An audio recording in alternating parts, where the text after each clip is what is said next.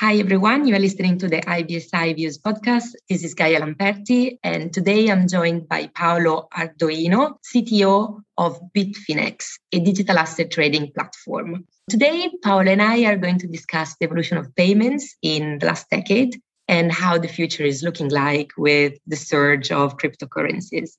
But before we kick off, Paolo, maybe you would like to tell us a bit more about yourself, Bitfinex, and what makes the platform stand out from other marketplaces. Yeah, sure. So first of all, thank you very much, Gaia, for having invited me today. It's a pleasure.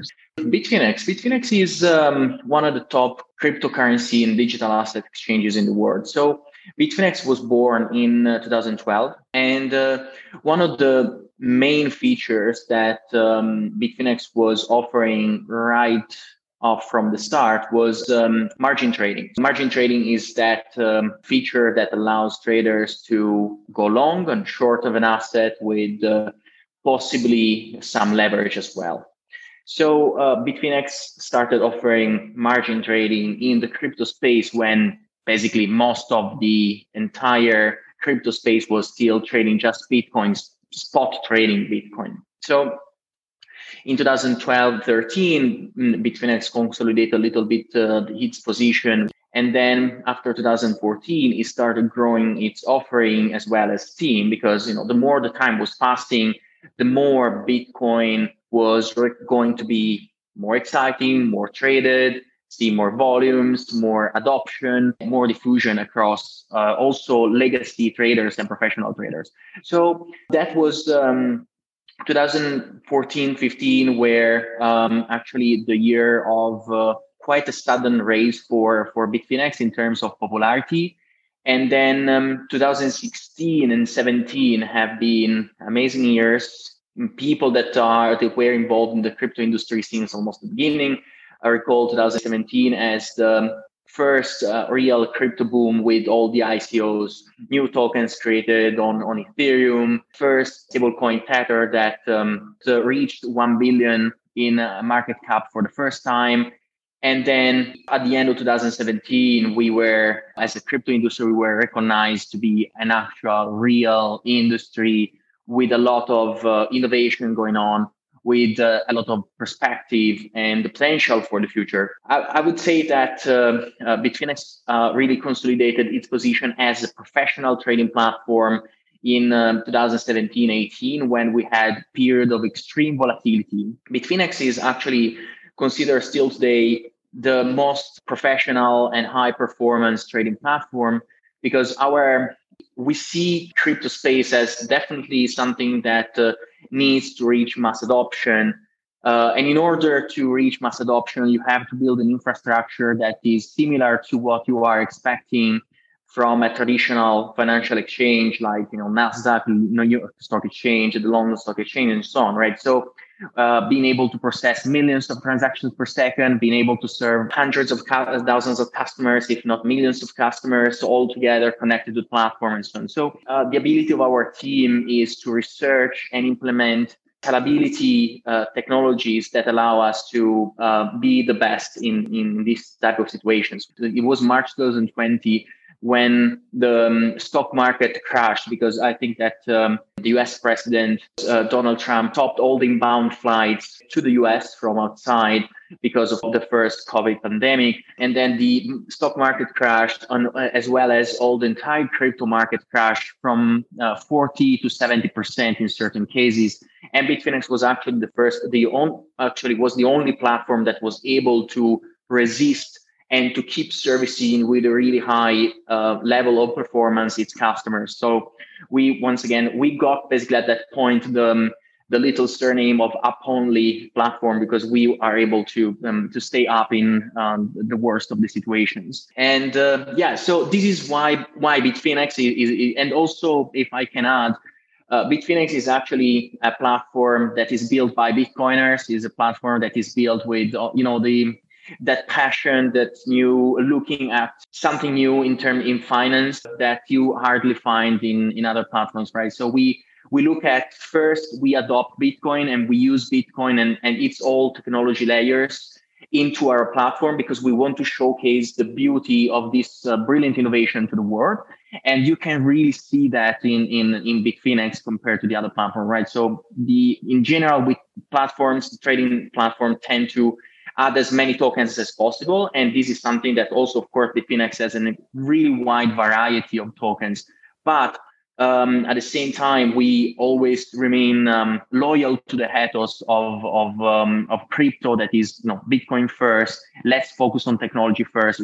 Let's educate people and the newcomers to this new technology. That's great. Thank you, Paolo. I'm glad you started drawing a sort of timeline around the journey of the company, but also, in parallel, the journey of the coin as well. But let's start from the very beginning. So payments have changed hugely in the last 10 years. And also the way we think about wealth has been changing. What do we mean by that, and how the two concepts are related to each other? Yeah, so payments is the thing that everyone do every single day, right? So everything that you do in your day-to-day life is doing payments. If you live in London, you pay the tube to go to work, you pay Uber, you buy groceries, you pay everything with your credit card, right? So payments and I would say micropayments and high frequency payments are actually something that is extremely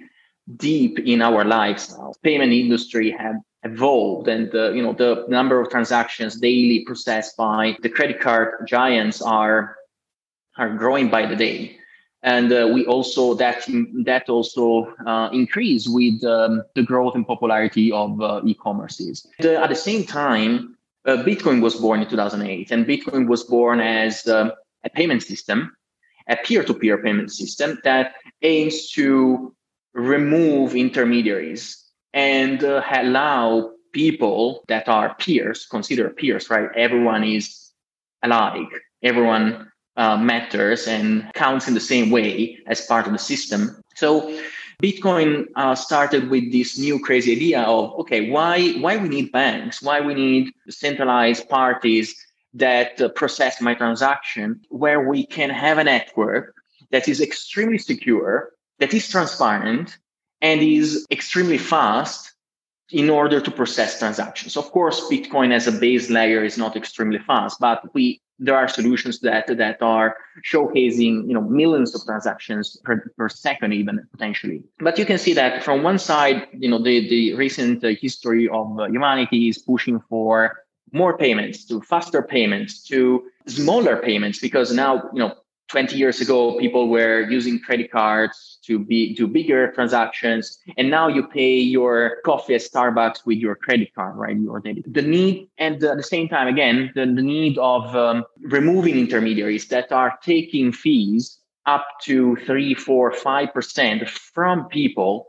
That was a really big need and really important, because I believe that in 2008, as a response, as a reaction from complete control and elitary finance that cryptography group, Satoshi Nakamoto, that was clearly part of cryptography group, created this idea of this decentralized payment system.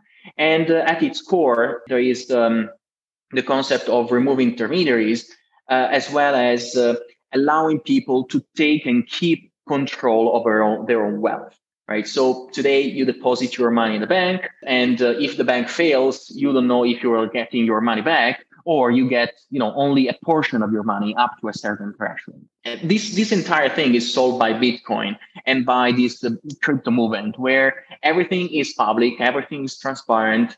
You can see everything that happens on a blockchain. And people can actually own, for the first time in their history, they can own their own wealth.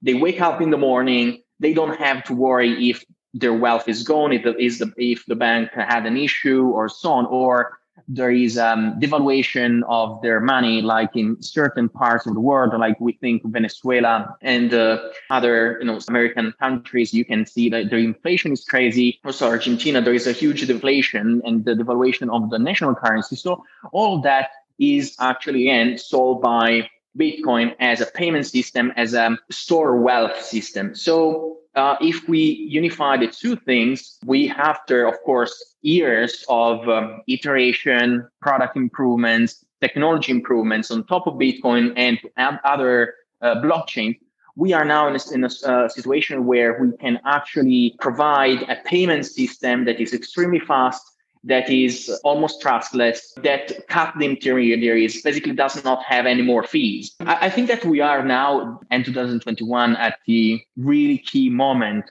for the payment industry, where for once we can have payments that avoid to pay 3% to MasterCard or Visa, that are 3% of funds of people that work hard for that, right? So there is no reason why the fees has to be so high.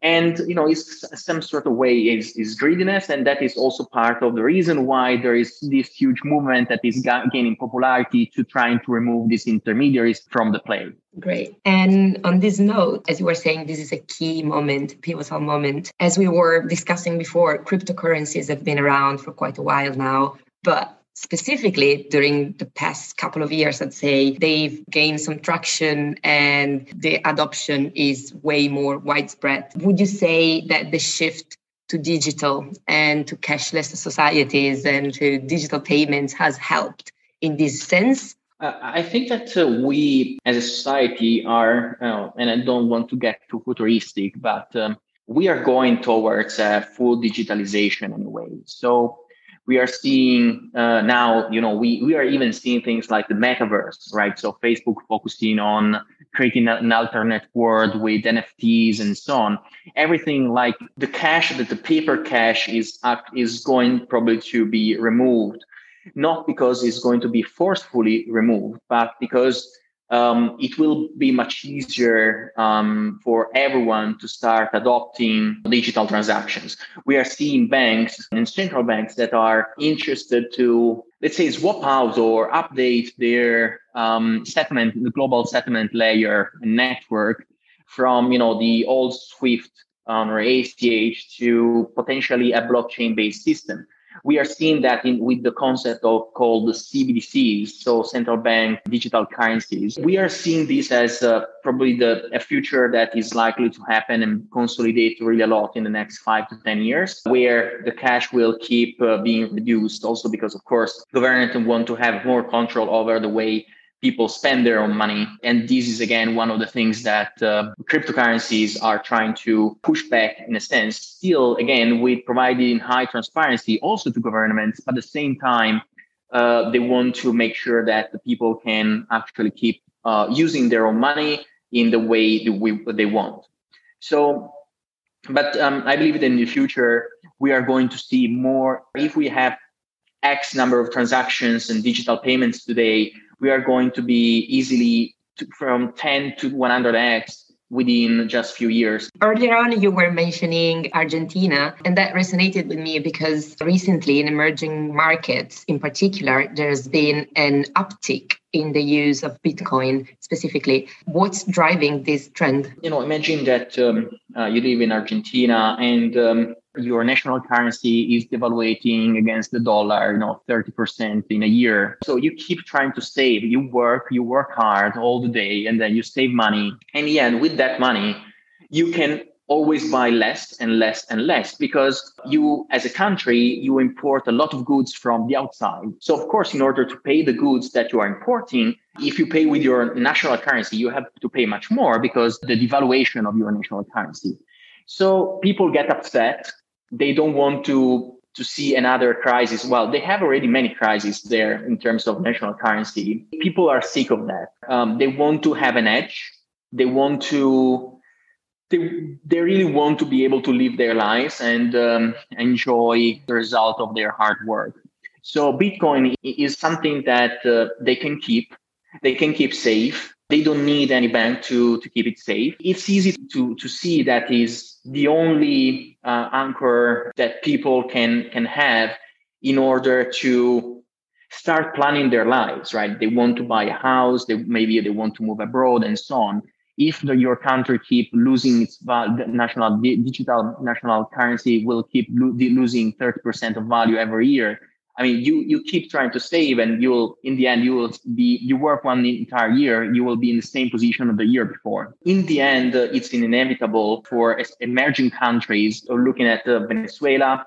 Also, Turkey is another important country for crypto. They are deeply into Bitcoin and cryptocurrency for all more or less the same reasons. One last question. Do you expect other countries to follow El Salvador example and adopt Bitcoin as a national currency? What are your feelings around that? I think that many countries will follow that example. It's easier for countries that they don't have their national currency. So El Salvador didn't have their own national currency. Their only legal tender was actually the dollar. Now they added Bitcoin. Other countries are in the same situation, will definitely follow up. At the same time, certain countries that that have their own national currency, like Argentina, will not necessarily be happy about it because it will pose a bigger threat to their own currency. So, but I think that in the future we are going to see many more nations that are going to necessarily not accept Bitcoin as the legal tender, but will push Bitcoin as an alternative or as an investment asset, or a commodity, and so on. So there are different ways you can bring Bitcoin to the masses and not just only make it available as a legal tender. Lovely. Thank you, Paolo. This was super insightful. I really enjoyed having this conversation with you. And thank you again for joining us today. Thank you very much, Gaia. Thank you for inviting me.